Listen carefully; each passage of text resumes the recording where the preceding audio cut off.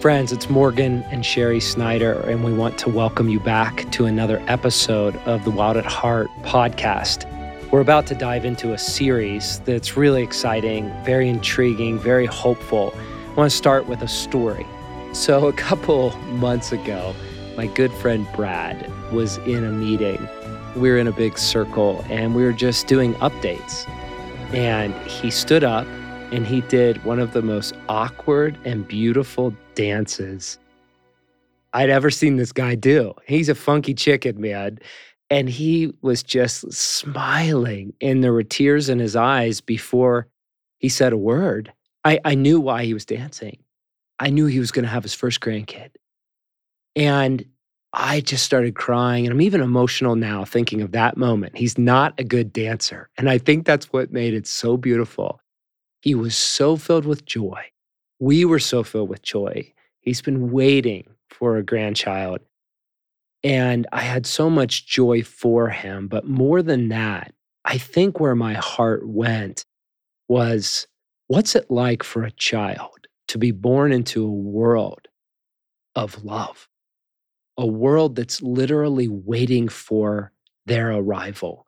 A world that's turning towards them with gaze, with affection, with preparation, with delight. I was thinking, Cherie, when I was looking at Brad, I just thought, what would it be like to be his grandson? To have this care directed his way. And with that idea, we want to turn to this next podcast series. You know, at Wild at Heart, we explore these big ideas of how do we heal the brokenhearted and set the captives free. In other words, how do we partner with God with what Jesus declared as his primary mission, allowing it to happen in us first and then through us? At Wild at Heart, we have this tagline, love God, live free. And it's our heartbeat. It's who we want to become. But the question is, how do we get there? What is the process, and what is the path, and what are the tools that allow us to become the kind of person that actually finds ourselves loving God, that actually finds ourselves living free, that actually becomes the kind of person that is healed, that's freed from captivity and is well in the center of our being. And so with that in mind, Cherie, can you give us a bit of an introduction to this series? Sure, Morgan. So first, a disclaimer, Morgan and I, we are not experts on attachment. We are not neuroscientists. We're not theologians, but we are disciples of Jesus. And we, like you, like our allies, have been crying out, for example, like the psalmist in Psalm 25, Jesus, guide me in your truth and lead me. For you are God, my Savior, and my hope is in you all day long. So we've been pouring out our hearts to God, asking for what is the provision for the recovery of our hearts, the redemption of our human personhood, so that we could love God and live free. So just that disclaimer. So Morgan and I are coming to this concept of secure attachment to God.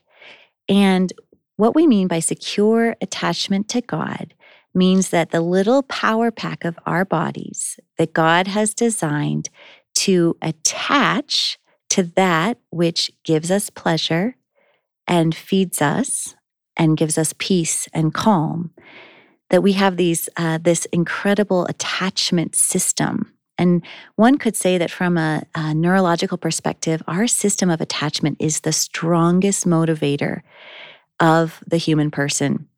So when our system of attachment is connected in healthy relationship to other humans, to nature, and ultimately to God, then our whole body and our energies are naturally inclined in that direction.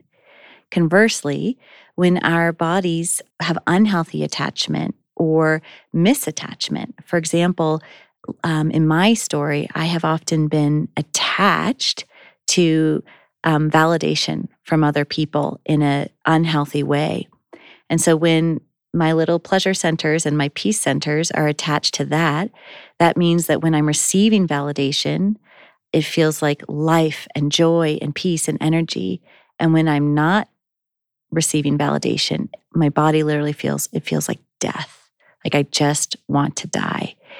We were meant to be attached to God and to other healthy humans in a community of redemptive love, the beloved community.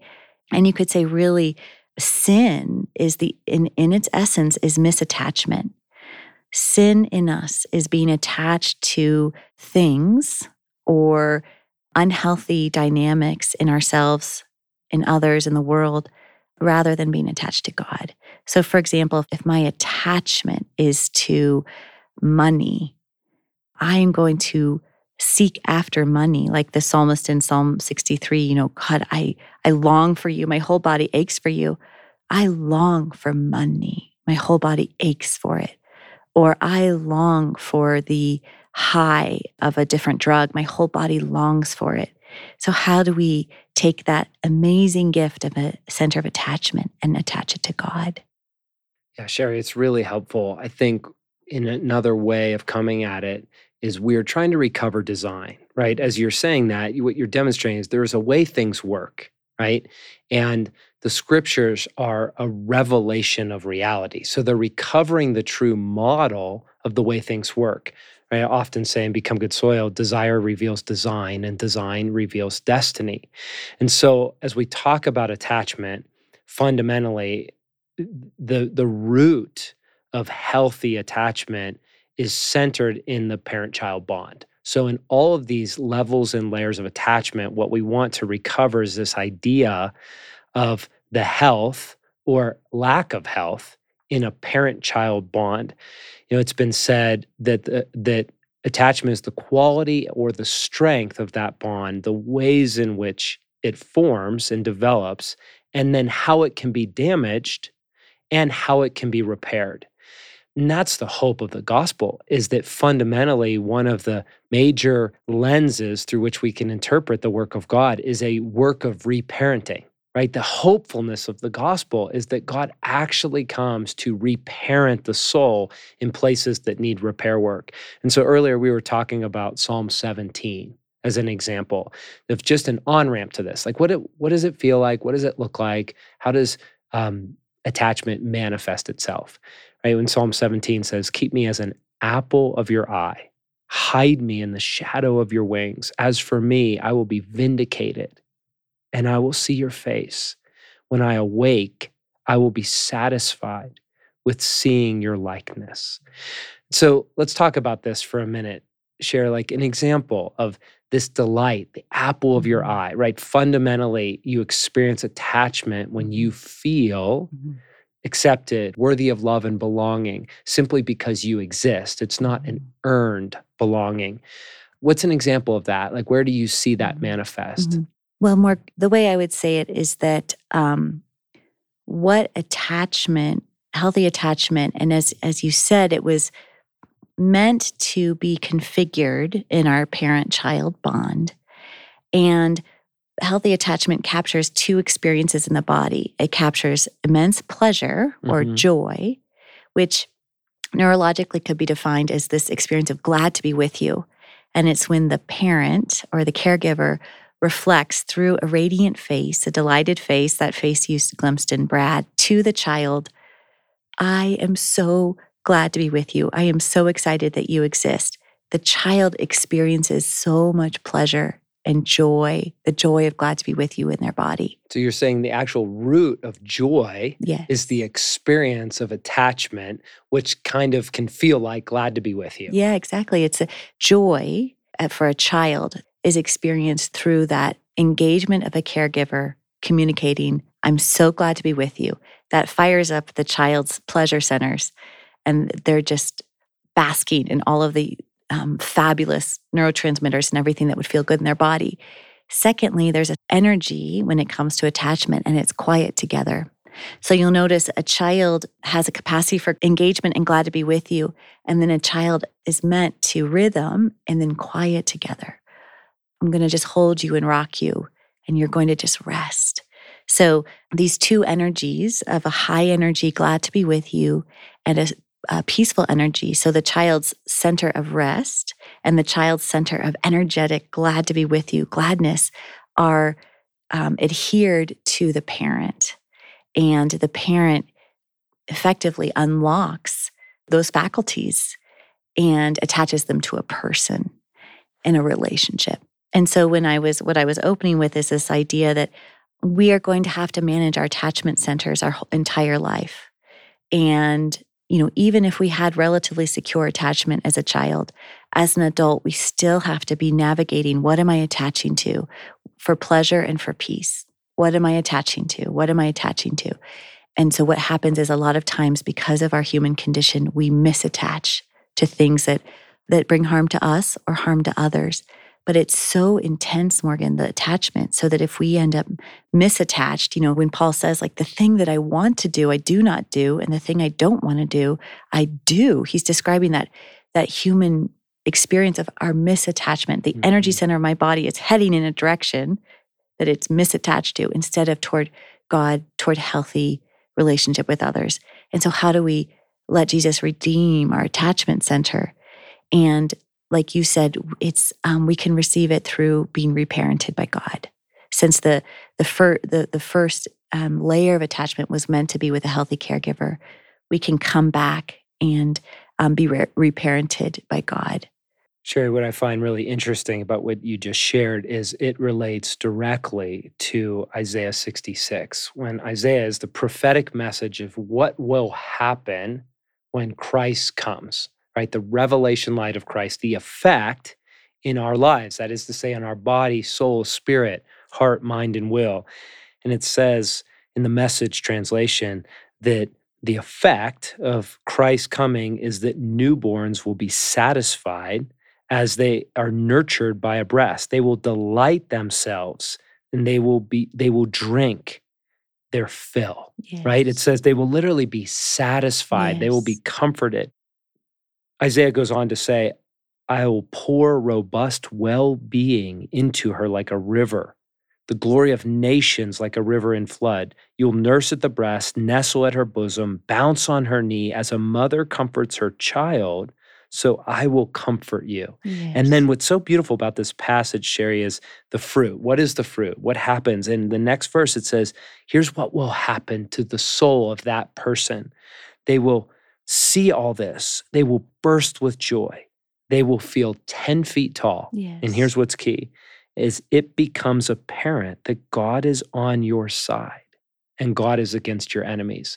So what I so appreciate about this is we're not just talking about psychological theory or just neuroscience. We're actually talking about the universe in which God created. He's wired us for attachment. Yes. And as I hear you describing it, we develop insecure attachment because we attach to things that aren't meant to be the source of life. Correct. And there's damage because of places we've lacked healthy attachment. Mm-hmm. But ultimately, there is a path and an invitation to return to God as the primary place of attachment. So Morgan, if we go back to, how does a child from 0 to 3, what's going on developmentally? How did God wire an infant? And what we find, and as you said, it's the lens that the scripture already gives us. Neuroscience just corroborates what the reality that God already self-revealed through the scripture. So an infant's only task is to receive unmerited delight, unmerited care. An infant's job is simply and only to receive care, to receive love, to receive delight, to receive from a healthy caregiver times of peace and quiet together and energetic, glad to be with you.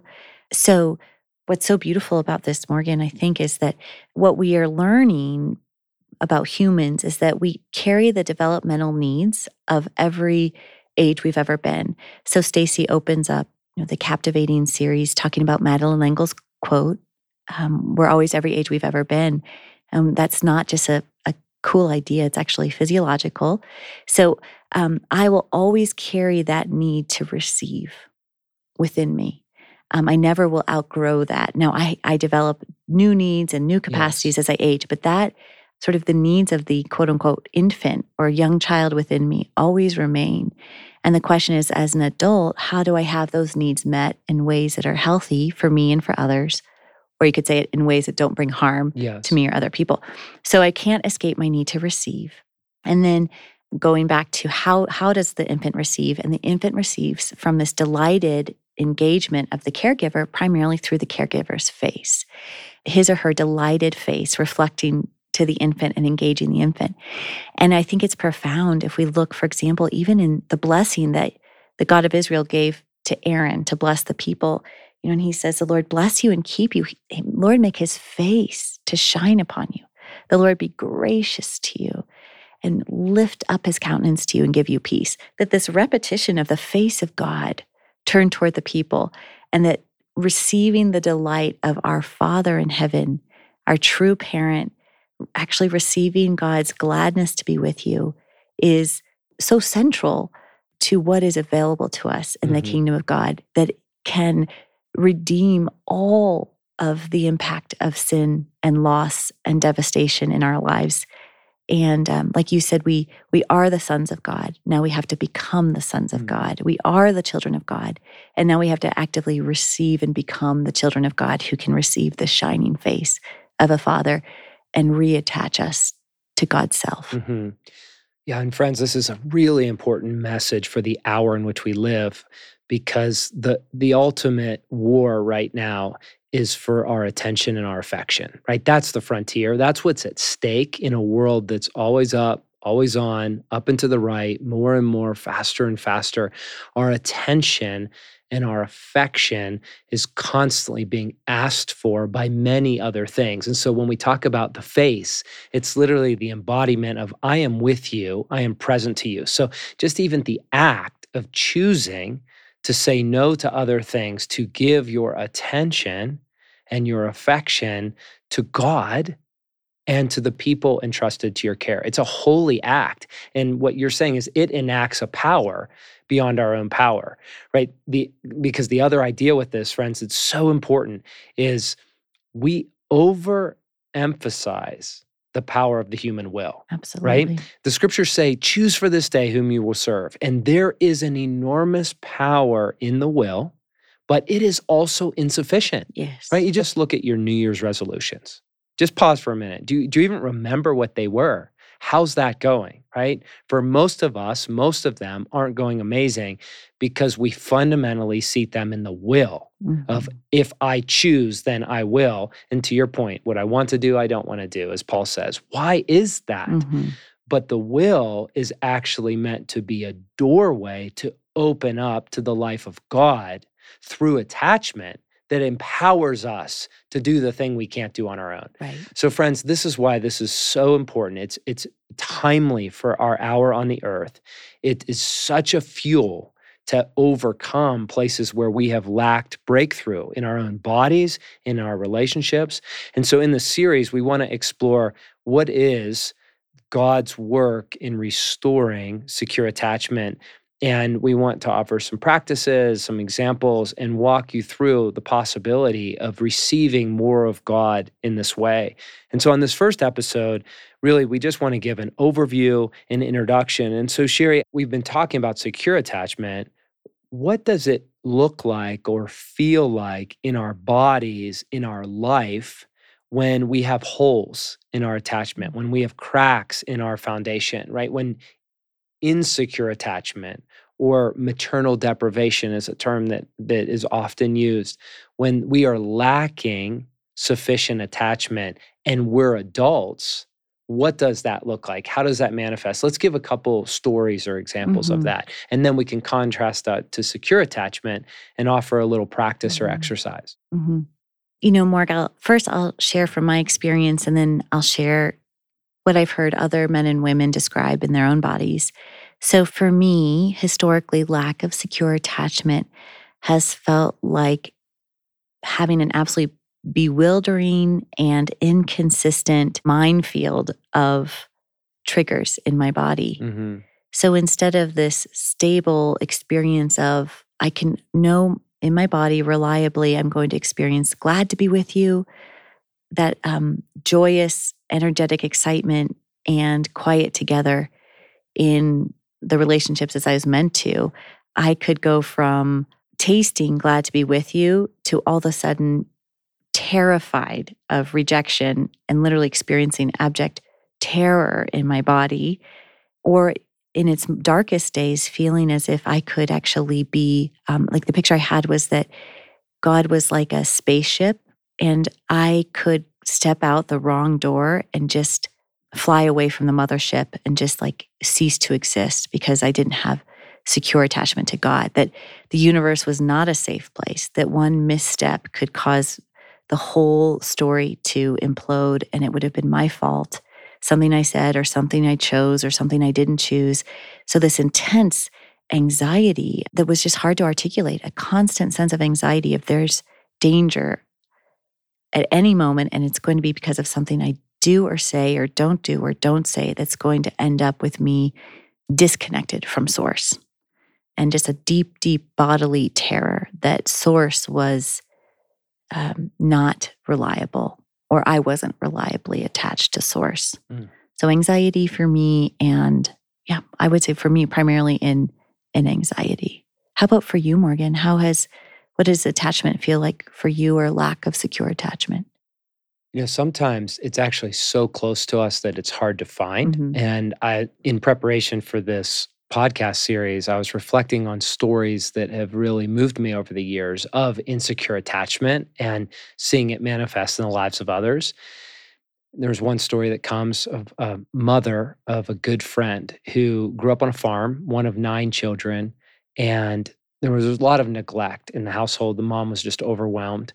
And when she was 9 years old, the mom was pregnant with the 9th child. And she was with the mother out in the field, and she witnessed her father being crushed by a combine and dying in front of her. And she was holding a teddy bear. And in that moment, the trauma of the dad dying actually induced labor in the mom. And the mom disappeared that day and never came back.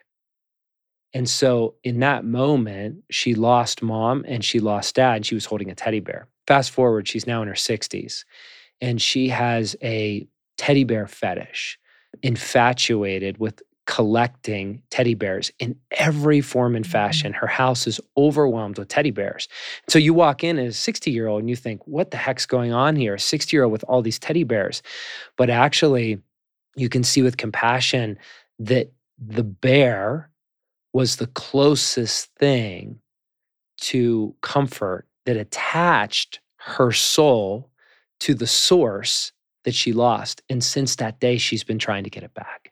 I know a man, and because these really manifest in gender-specific ways, a man that has an inordinate collection of guns. It's a little disturbing, actually, the number of guns this man has. And as I've excavated his story, it's just terrific damage in the area of insecure attachment with a mother or a father. And in his career, the one place that he found competency was with guns. And actually, it goes another layer beyond competency. It's the one place where he feels something like love. It's a place that he feels value and worth, always earned, because he's never known unearned love. And so his entire life has been about collecting guns, working on guns, criticizing guns, but they're literally his closest companions. And so again, you look at this person and you think, what in the world? Is this going to be the next mass shooter? But when we explore the nuances of their soul's journey, what we see is actually it has everything to do with attachment and where we take it when it's not rooted in the life of God, primarily through that parenting structure that was in design. And so by way of contrast, Cherie, you and I know this has been a big frontier for me over 6 or so years to really work through secure attachment and let God reparent and repair that place. And so this morning, as an example, I had to get a tire rotation, and I was at Discount Tire. And what's interesting is, as a younger man, anytime my truck was in the shop, what I would mostly feel inside would be anxiety or disqualification or incompetency and adequacy. I don't know how to work on my vehicle. Or I would feel scarcity. I don't have the money to pay for this, right? My bodily experience of being around a mechanic would have been mostly negative. Now, fast forward over these years of masculine initiation, been led through a process of healing where I've worked with my hands, I've worked on my vehicle, I've learned there's a lot of things now I can do. I have a general competency around my vehicle, but there's things I still can't do. They're outside of my skill set, and there are things I no longer have the time to do because I choose to give time to other things. So I'm in the shop this morning, and it's glass, and I'm watching these guys rotate my tires. And there was just this satisfaction. There was a sense of well-being. And the key is it was a deeply spiritual well-being. I could feel my Father saying, I got you. I'm taking care of you. Not because you can't rotate your tires, but because the life that I have for you in this season, this is good math to have somebody take 15 minutes and you get to enjoy seeing these other men working on your vehicle because you're giving your strength to other things and other people in this hour. But the importance of that story is that it has everything to do with an internal experience where I'm opening my masculine soul to the Father heart of God, experiencing his face shining on my face, saying, this is my gift to you this morning. This is not just a service work. I'm actually caring for you through your truck. My face is shining on your face. I'm proud of you for not just muscling through this and rotating your own tires this morning, but actually entrusting your vehicle to these men at this stage in your life. And so it's an example of an internal experience where I'm actually in the shop receiving God and experiencing attachment, experiencing that nourishment, that strengthening, and it's fortifying me for a world that needs me to offer my strength and sacrificial love. Beautiful, Morgan. Beautiful. So, Morgan, I'm curious, as we close this first episode, what would you suggest to our beloved listeners? So, friends, what we're after is the recovery of joy, the recovery of well-being, the recovery of a deep peace that is at our center that fuels us regardless of the circumstances in which we find ourselves. So as we wrap up this podcast, Cherie, just one exercise. I took some of the Become Good Soil alumni through this, and it was super helpful. We opened up a shared document, actually, and we started listing unhealthy practices that we use to self-comfort. And it was just a really holy moment of disclosure of here's where I turn for comfort, for well-being, in a way that it doesn't produce fruit, right? In my story, in this season, this is not serving me. And then in contrast, we tried to articulate where are we receiving comfort that is coming from God, that we are actively opening our heart and our soul to receive secure attachment. And so I want to invite our listeners as a closing practice to just take a few minutes to pull out a piece of paper and start with 3. And let's name what are 3 unhealthy practices that you are finding. It might be in your life in this season. It might simply be in the last 24 hours, right? It's not exhaustive, but we're looking for an on-ramp.